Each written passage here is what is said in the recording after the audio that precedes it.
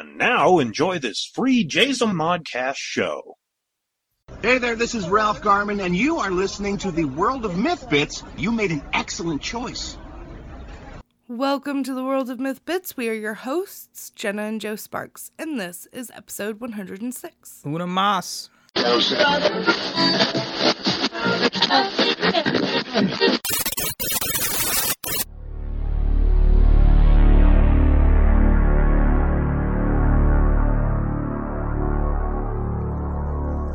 The World of Myth Bits.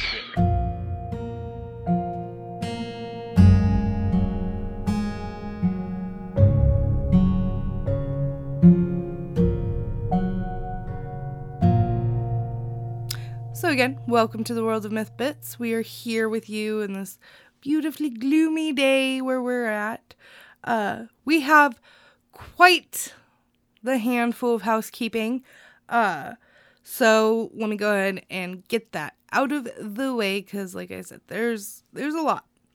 So, first and foremost, the Pop Culture Expo 2021 layout is complete.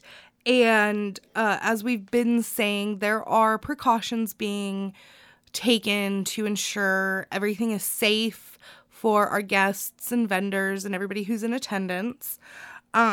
So with that, we have temperature checks per admittance. There will be masks and nitrile gloves that will be handed out to the guests.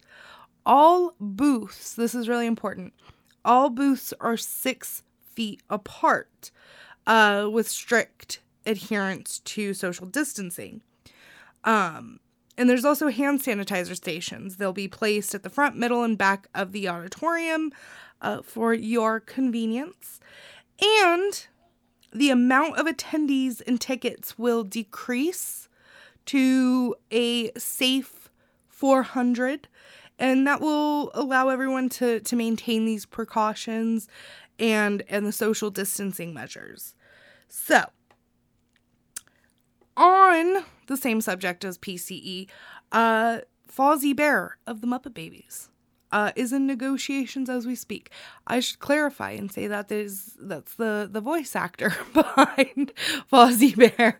I think it would be sick if Fozzie Bear actually showed up, but that's just me. All right, moving on to the Open Contract Challenge, which, yes, we're still talking about because our grand prize winner, Walter G. Esselman, he will also be at PCE. But his winning manuscript, Super Horror Max, is moving to the Dark Myth Publications 2021 lineup, and that's available for a March 2021 release. And our second place winner, Gabriella Balcom, has also been sent an open contract for an ebook, and the director for the Open Contract Challenge 2021 has been chosen and agreements have been mailed. So, moving over to Dark Myth. The Dark Myth Publications have announced that there is a negotiated 3-book deal with a children's author and a reacquisition of Beyond the Farthest Star. So that's been added to the lineup, and if you haven't noticed with Dark Myth, the goal is to acquire all the past titles from the library so we can have those available for everyone to purchase and have in their inventory. So, also, Dark Myth has also picked up the publishing rights to the non-fiction book Red Hills, Green Vines, and Dried Monkey Meat for Dinner. And this will introduce us to Dark Myth's non-fiction branch, Lily May Press. So that's pretty exciting. And on that note, you can also look forward to The Chosen by Stephanie J. Barty with a projected release of December 8th, 2020.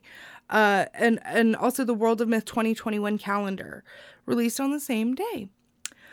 So yeah, and the Dark Myth publication site is almost done. So keep your eyes peeled for that. And like I keep saying, it's going to be the entire library. Okay. So this one is a big one, and bear with me. The World of Myth, oh my gosh, the World of Dark Myth comics is aiming for a December 2020 release date for Darker Myth, a graphic novel anthology with multiple stories. And this is quoted per the newsletter because I am having a very difficult time talking today for some reason.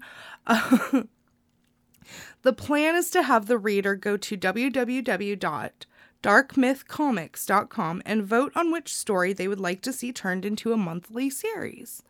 So the number of votes from the audience is what will determine which story will move into an actual series. So I think that's pretty cool. All right, and we're almost done. 20, count them, 20 stories have been chosen for the Zombie Works publication of Full Moon and Howlin', and holy cow, that's a lot. So we look forward to that one being available in actually just a few weeks, by November 23rd of this month, 2020. And lastly, Horror Audica, which I know sounds weird over the mic. Horror Audica is being considered for a relaunch. So the concept is that it would be a quarterly issue available in the Kindle store. So if you have any interest in submitting to be a part of this one, go ahead and send your stuff or your interest, or just to open a dialogue about contributing. Go ahead and send that over to dkmontoya@jzomon.com.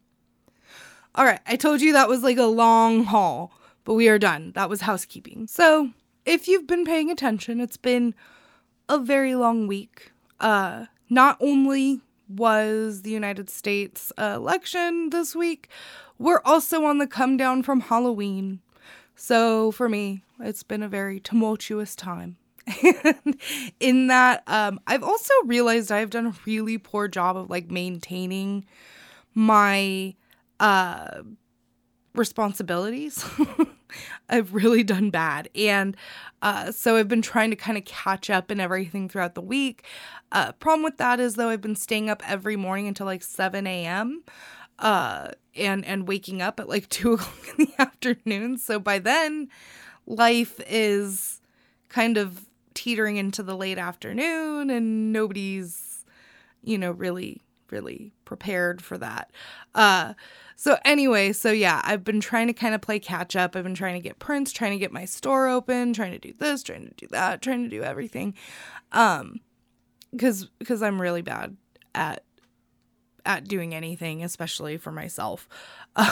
When it comes to that, I'm really good at distracting myself. I've been doing projects. I've been working on overhauling a table. I've been doing, I reorganized all my craft supplies. I've been doing everything but the stuff I should be doing.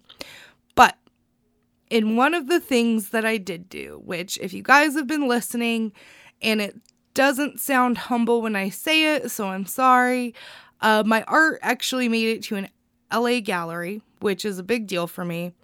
And it was there all the way through November.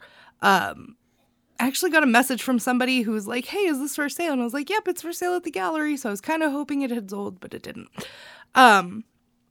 Anyway, so I got an email from the owner of the gallery who was like, hey, here's all the information about like pickup, and if you want to come back for participation throughout December or November, December, whatever month is next. Also, when we posted a picture of your piece on our on our Instagram page, it's doing super well. So I was like, oh yeah, I forgot they posted a picture. So I went on and I looked, and again, not going to sound humble, but I'm going to gas myself up for a second because why not? The post with my art on it had like the most likes on the page in like quite a lot of images posted. So I was like, oh, this is awesome. Like, it's getting a lot of, response and all of that. And so also even comments, like most of the posts have like 2 or 3 comments on them. Mine had like 18 or 17 or 18. And I was like, oh, awesome. All right. Now we're going to break into the psychological aspect of this conversation and why I'm even bringing it up in the first place and why you're even listening to it. Most people Okay. Again, not going to sound humble at all. I've never heard anything bad about my art. And that can create a lot of mental tension because, like, I'm not even hearing, like, constructive criticism or anything like that. It's always, oh my gosh, this is really great. Or, I love this subject. This is awesome. You know, and that's great. You know, like, yes, it hypes me up, makes me feel good, everything like that. But I'm also hyper aware that I am not at the peak of where I want to be artistically. I know I never will be. Because what is the peak? So, going back to this Instagram post, out of 17 comments, this is great, this is amazing, love this, etc., etc. 16 comments. And then one comment. Nah. N-A-H. Nah. That's it. That is all it said.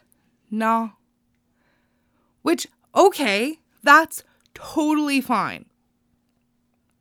But what the heck? I'm not saying sit there and praise me or praise my work. I genuinely, like, that is not what I'm saying. But I just think it's funny. I think it's funny that this person was like, nah. You know, like, I get it if it's not for you. Don't look at it. You don't have to. It's not a political piece or anything like that. It's not even like a theoretical piece. It's a portrait of Rufio from the movie Hook, which is one of my favorite movies in existence. And every childhood crush, I think, Rufio. So I just think it's kind of funny, you know, because I've had people who have voiced their, you know, opinion that what I do isn't considered art, that they don't, you know, like it, and blah, blah, blah. I genuinely don't care. It's one of those, okay, you can keep moving. But when it comes to actual, like, just, nah. No. Like, it just, like, is so funny to me and odd. And obviously it does something to me psychologically if I'm still, after how many days of sitting with this thinking about it, you know, like, why is it wounding me? And I can't even say it's wounding me, but it's living there in my head, in my thought process. And it's like, I'm not insecure about it. I'm not even insecure about somebody just being like, nah. But I'm obsessing over it. Like, why take the time out of your day and just be like, no. You know, like on a random Instagram post. Like, it's just odd. And the whole point of this is not for me to sit here and clap my hands on my shoulders and like I said, try to gas myself up or anything like that. I just think it's freaking funny that I'm hyper fixating on, nah. Computer scientist Tristan Harris was just on the Rogan Experience, and he brought up this exact subject. He says it's a brand new phenomena almost for our culture today with the advent of social media and the which I still haven't seen yet, but it's definitely on the list. It's called The Social Dilemma. And he worked at Google, and he was saying in this podcast how they create these algorithms, right? And these algorithms will determine what people are seeing on these certain sites, such as Facebook and stuff like that. Algorithms suck. Such as, they really do. I'm sure that's why nobody really sees me around on Facebook. Okay. But when you have the system that's set up and you have like 100 people that are praising, and then just the one, and you fixate on the one, they're still actually trying to figure this out, like as a whole. Well, they need to hurry because Because it's really annoying. It's such a new thing, and you know, you have the trolls and then trolling and stuff like that. So I really can't speak on it because I'm just recalling from memory, but if anybody is interested, you should go over to the Rogan Experience and check out Tristan Harris on there, and they go through the entire catalog of you know, how these systems are programmed for us, you know. It's very interesting. Well, yeah, and I imagine that there's a lot of like you said, phenomena regarding social media and our psyche. Well, think about it right now. You know, on Instagram, how many posts are actually being viewed right now? Yeah. You know, especially with everything going on in the States right now. And I think they just created a new algorithm that hurts artists specifically. Tell us a little bit about that. Yeah, it's, as far as I know, I keep seeing it. It's like if you see a post on Instagram, the best way to boost it and kind of feed it back into a visible algorithm is save the post. Crap, I can't remember the order. Save it. Hold on, I saved it. But I noticed a like huge drop in viewership and everything on Instagram, and I'm going to say that that's probably for the better, in a sense, for us as a society, minimally anyways. And I think even in the episode, Tristan says that even if you wanted to fight this kind of system, you'd have to fall off of social media for at least just one day per week. And if everybody did that, all of the algorithms would become screwed up. Of course, then I'm pretty sure new algorithms would be born for that type of scenario, you know. But either way, I'm sure that this tool that we use has formed into something that could be a little dangerous if not used correctly. I mean, is any tool really safe if not used in the proper manner? Oh yeah, and it sucks because, you know, like social media is real, especially during and while COVID and quarantine is happening.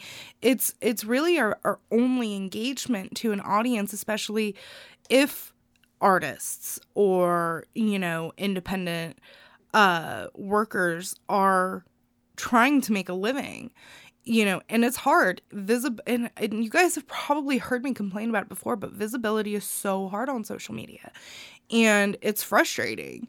And it's the algorithm. Like, you can look up, and you can look up the best time to post, the best, you know, day of the week to post.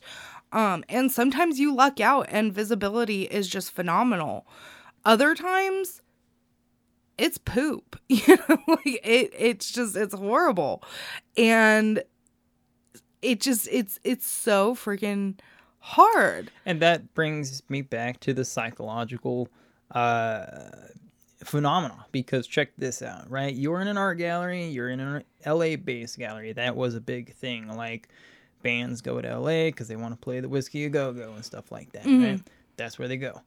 Artists go to LA because they want to be featured in these prominent galleries. The Hive is one of them, right? So you're in the Hive, and you got there, and somebody on the internet, even though it's not the physical space of the Hive, it's a virtual representation of the Hive, and somebody looked at it and said something, and then it got to you, and it's like, that is very interesting.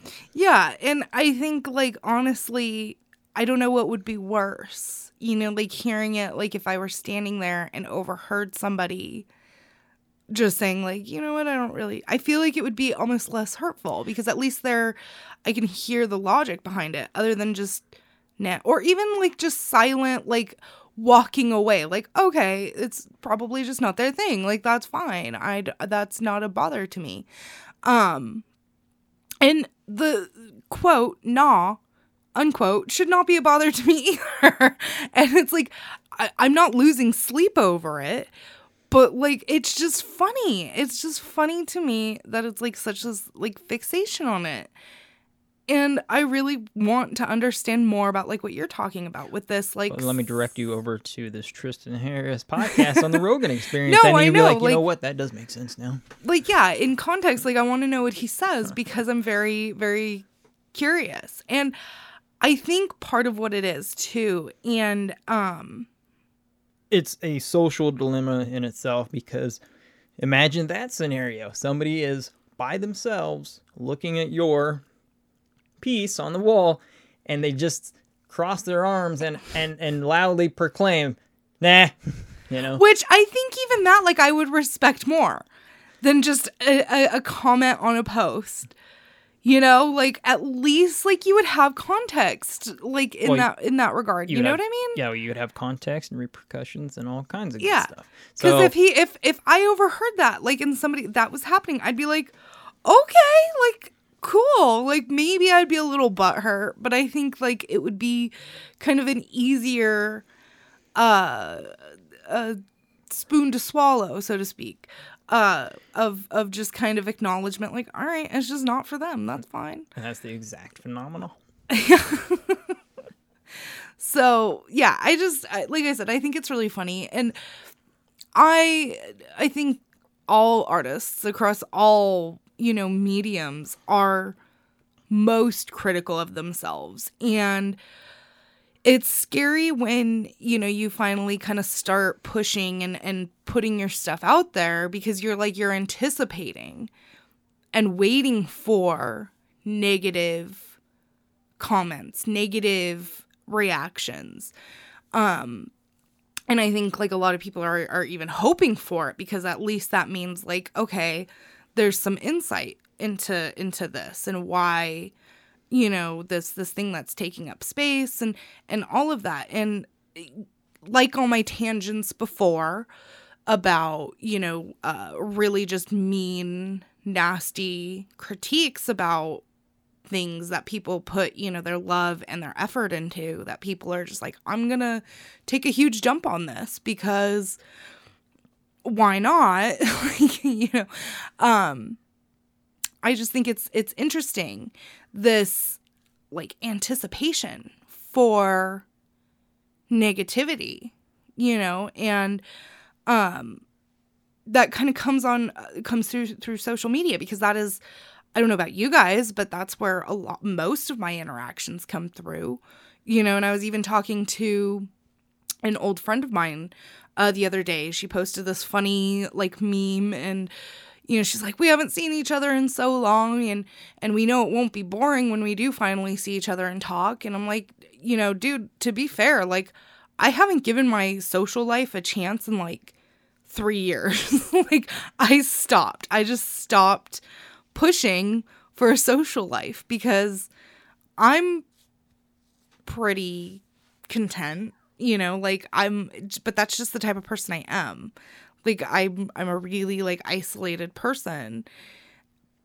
And when I do get conversation or, like, you know, intimacy from, when I say intimacy, I mean, like, you know, conversations and stuff, and just, like, face-to-face time, which I haven't had in a minute, I'm okay. Like, that's not a thing that stresses me out. But I just think it's kind of funny. I don't remember where I'm going with this, but just social media kind of fills that void.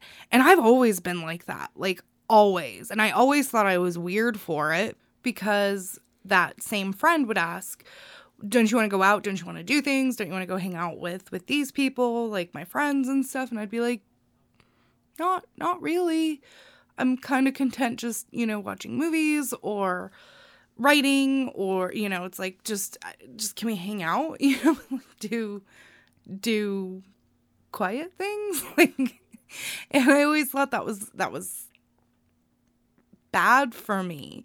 So relationships via, like, social media and stuff, I think are beneficial, because I know I'm not the only person. I realized much later, no, I'm just introverted. Like, that's just my kind of default setting. And there's nothing wrong with me. I mean, I still make an effort, you know, to try to do things and talk to people and all of that. And especially now that I'm not working, I know I kind of have to force myself, but it's just and it's funny too, because like my best friend, we met on a writing forum when we were really young, like I was like 14, and I did the math, it's 17 years later now, and we're still best friends. And she lives like an hour away, you know, but we don't see each other regularly. We see each other every once in a while. She, you know, if you follow me on Instagram, you saw my post about, you know, me and Joe's anniversary, and you saw a glimpse of her in the background. She officiated our wedding, like, and that's probably one of my best, strongest friendships, and definitely one of my longest, you know, and most consistent, because, you know, like, we kind of always have access to each other in that way. And I think it kind of relinquishes this anxiety of not having, like, I'll save this for when I can tell her in person type of thing. Like, obviously, if there's important news, like, she'll call or I'll call her. But my point is, going back to you know, a minute ago, I think social media and like these kind of relationships, I think we're still trying to understand and figure out our psychological correlation and relationship. And like I said, being an artist and everything, and this is really your only forum, your only platform for the most part, and where you have full ownership of your work, it's exhausting and tiresome, especially if you're not getting the follows or the likes, and how much we adapt that to our self-worth, you know, going back to that subject. Because, you know, like I said, I could get 30 likes on a post. I'm like, oh, okay, obviously this one is crap. Then I could get, you know, 100 something on the other, and I'm like, okay, obviously this one is good. Like, and it starts kind of twisting and contorting, because like the pieces that I love aren't always the ones that gain the most traction. And that's the great psychological experiment. He actually goes into in depth about them actually creating the like button, right? And contorting your vision of what actually is valuable, what's not, and everything like that. So, and productivity, I think, is a correlation of that too, because we you know, and it's hard to say this without it sounding really political, so like just kind of go into it with like an open mind for a second and acknowledge that this isn't political.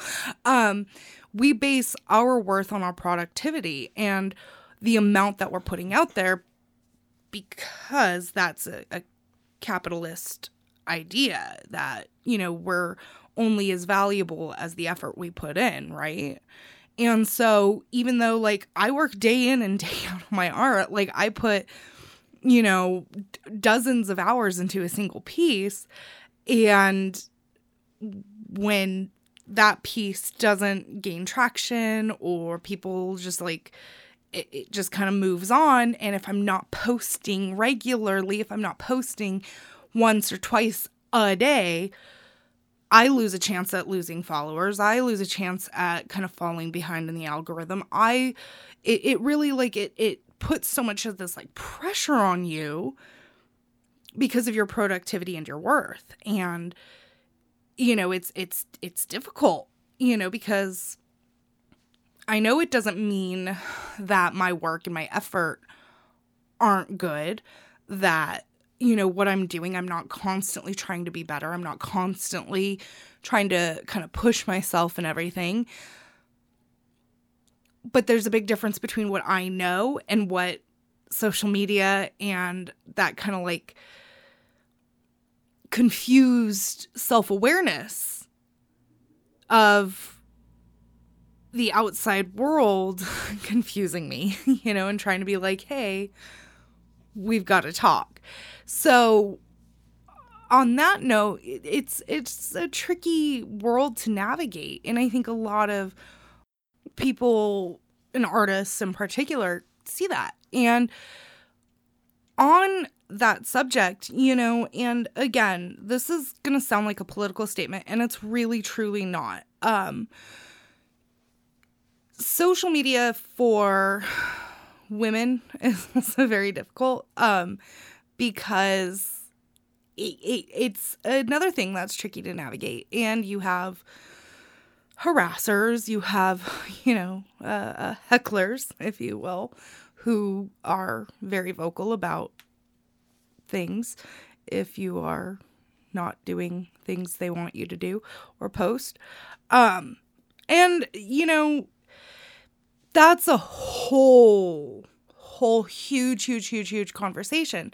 And I think, you know, in addition to all of this, you know, when you are, again, not political, when you are a woman in the arts, it's freaking hard. And there's a documentary out there, and it's called This Changes Things, and it came out last year, and it's Gina Davis produced it, and Gina Davis is an icon. We love her. And it shows the massive inequality in Hollywood for women. And I watched it a few nights ago, and it was everything I've been saying and everything I've been trying to tell people, you know, like things are, you know, if we're just looking in the arts alone, it's so hard. And because there's so many things in the way, and usually it's not believed by men. You know, oh, well, you know, I work just as hard and blah, blah, blah. Yeah, we know you do. Like, nobody's arguing that. But it takes a simple Google search to see that women in art are nowhere near as respected as men. And it has nothing to do with talent or ability or anything like that. I mean, we can have a whole conversation about many artists who really, meh, you know? But we're not going to do that.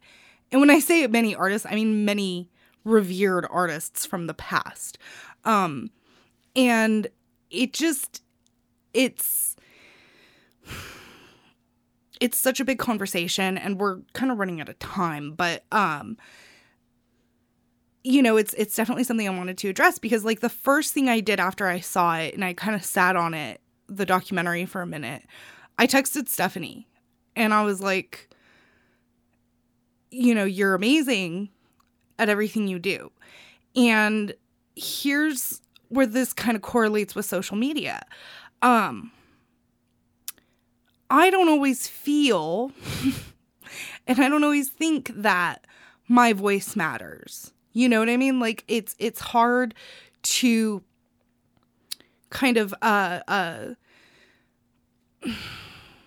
delegate these thoughts of what I need to say, what I want to say, what I want to put out there, versus not saying them at certain times and having to be so aware of what I say and do at the right time and everything. And there are so many voices that are very important, especially right now, that we need to listen to and we need to hear. But after watching that documentary, I'm like, no. My voice is important. And with the things I have to say, the things I have to put out there, and I'm not talking about the podcast, I'm talking about written word, I'm talking about my art and really pushing and all of this. And one thing that I have maintained for the past however long it's been that I've been working as an artist is, if there is not a place for me at that table, I'm gonna force my way to that table. And I've been in places I am not wanted, and I don't really care. I'm going to put my seat in there, and I'm going to be there because I know my voice is important to add to that table. And there are many, many other voices that are just as important, if not more important, to put at that table. And you know, we need to be kind of more conscientious about that and listen to it, you know. But that all being said, watch the documentary. It's science and it's facts and it's data. It's not, you know, theoretical or anything like that. It is actual numbers that show how bad it is for women in media and the arts. And it's really good. This changes things. And it was on Stars. So if you get Stars, but you can probably find it elsewhere. So again, huge conversation. I think like the real goal would be what, if I'm probably not going to pronounce his name correctly, but he's a tremendous violinist, is Tak Perlman. He says that you will have the vibrato effect, right? So what happens is when he is performing and after he's done with his set, he would call this the vibrato effect, because if you had not enough vibrato, because on the neck of the violin there's certain spacings, and you have to have correct spacings along the neck, and you have to adjust the vibrato accordingly. Mm-hmm. So sometimes that could get tricky, obviously. So he goes on about how nobody after a set or a show comes to him and compliments that the vibrato is exactly correct. How this correlates to that is because as soon as all these things are knocked out, nobody's really going to be talking about it. Yeah. Right? So the things that are correct, nobody talks about. Think about that. Think about your art. If somebody were to come to you and look at it and be like, this is just correct, you know? This is just right. There is no just right. It's either lesser or more than expected. And it's the same thing as vibrato. How this correlates to this conversation is because as soon as there's a correct amount of voices, nobody would talk about it, you know? This is the correct amount of people in the room. But go ahead. I was just going to say that's why the concept of like forced diversity, when I see that, and you've heard me complain about it before, it just makes zero sense to me when I see that like in any kind of dialogue regarding any kind of medium. And it's like, what? It's just reality. You know, like just because we focused on one narrative for the course of hundreds and hundreds of years doesn't mean that that's the only narrative. And, you know, like you're saying, it's that, you know, there will come a day where we don't need to talk about it. But until then, it's got to be a conversation. Well, that's why independent things are so important right now, is because you can have everybody's voice chip in, you know. Within the documentary, Reese Witherspoon has her own company, and she has her own production company, and she's producing these films, you know. Yeah, and Jessica Chastain, and even like Shonda Rhimes, who created, right, you know, magnitudes of goodness. And just think smaller, though, too. Well, a little smaller, think of the Myth magazine, and you can put your literature in there, and everybody's voice is counted into the literature, as long as it's good. That's where the sight, you know, the laser focus needs to be. Mm-hmm. As long as it's good, it doesn't matter who created it. Well, in the documentary, that's what they talk about. It's like you can create amazing content, but when you're looking at who you're trying to sell it to, that's where it gets difficult. And it's like watch the documentary because you'll understand what I'm trying to say.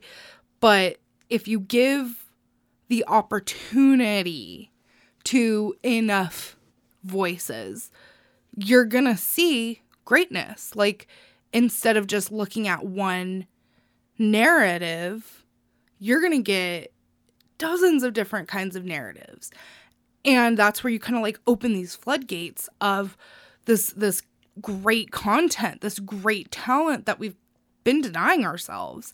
And, you know, that's kind of where, if you're ready to like kind of take this into a roundabout way, not even roundabout, just into like kind of a closing segment of force this kind of diversity into your realm. If all you're doing is intaking content from one type of voice, you know, if it's somebody you look like, somebody you relate to, somebody you feel is similar to you, look at the perspective of somebody else. And that's why, you know, and I kind of want to jump back to a few episodes ago, because I've really thought about it, and especially during this documentary. Like I said, these are things I've been saying for years and years of my life because they're experiences of mine.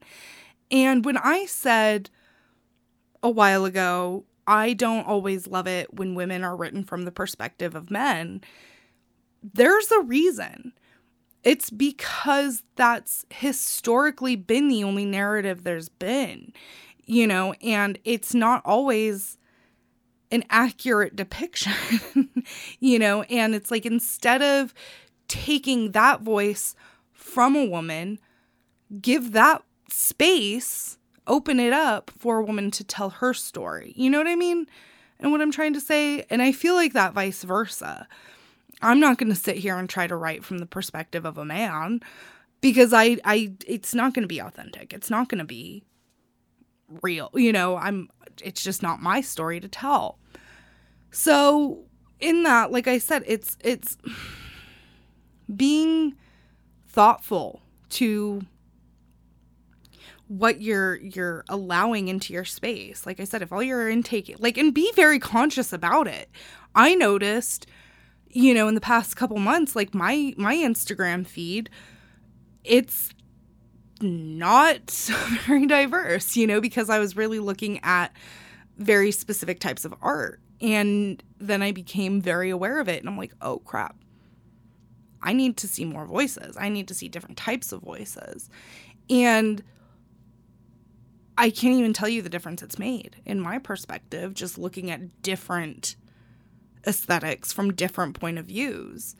So yeah, like, I feel like if you're going to write in either or perspective and you're not exactly that specific gender or what have you, I feel you can do it in the perspective way that could be tasteful. yeah, You know, I don't feel that you'd have to have specific context. Now, there's obviously going to be a huge difference between if you're going to write something like, let's say, Winter's Bone.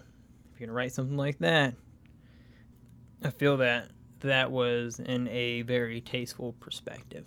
You know, if you have this perspective, like a first-person perspective or like a psychological narrative, then I can understand something like that. and it absolutely depends on the story you're trying to tell. You know, like, and like I said, it's not every case. I have read many a story, watched many a film that does it just right, you know. And one I want to bring up is like American Psycho, the book written by Bret Easton Ellis, the film directed by Mary Harron. And I think that one is an excellent translation, even though, you know, Bret Easton Ellis didn't like it. But when you take the character who is so vehement on, you know, obviously he's pretty diverse in who he wants to hurt and wound. A lot of his anger, you could put it, is put out onto women. So to have that story told from a woman's point of view, it's funny. Like in American Psycho, if you read anything about how Mary Harron directed that film, it makes complete sense why she tackled it the way she did. And it makes it even better. And, you know, in that regard, like, could you imagine that film directed from the male gaze and the male perspective? Like, that's tricky. That's kind of scary. Because honestly, that's a lot of our films as it is. Not so much the psychological aspect, but this perspective of a man who is looking for something more beyond himself, wants to get to the truer cause behind his personhood, and so he goes out and does it in violent means. I bet you can name at least 5 movies that, kind of take that. So, from that logic, I think it's kind of funny when you think about it like that. Again, this is all just a huge conversation. And it's just the tip of the iceberg. So, I can obviously only kind of grab a few aspects of it. And I'll probably come back with more, at some point. And if perchance, you heard this and you're like, wait, take this, for example. Miles Morales did not negate Peter Parker, right? Correct. So if you have the narrative from Miles Morales, you still have Peter Parker's narrative in existence, and you're not the minute you hear Miles' perspective, you're not who Peter? You know who Peter Parker is. And just as much as, these days now when you hear, Peter's perspective, you're not who's Miles? It's still just as valuable, as informational, as interesting, as unique as each other's. That's basically probably the best analogy I can make in regard to diversifying your intake of media. That's the vibrato effect, because they're both Spider-Man. So in my mind, didn't make the correlation that it even mattered. Yeah. So, vibrato effect. Anywho, send us home. All right, guys. Thank you for sitting with us. We hope that your week has been calm, easy, not exhausting, but it has been. We can be found at theworldofmyth.com, on Facebook and Twitter at the World of Myth Bits podcast and the World of Myth magazine, and also on Instagram at the World of Myth Bits. And we will have more interesting perspectives from here on out. Thanks for listening. Bye.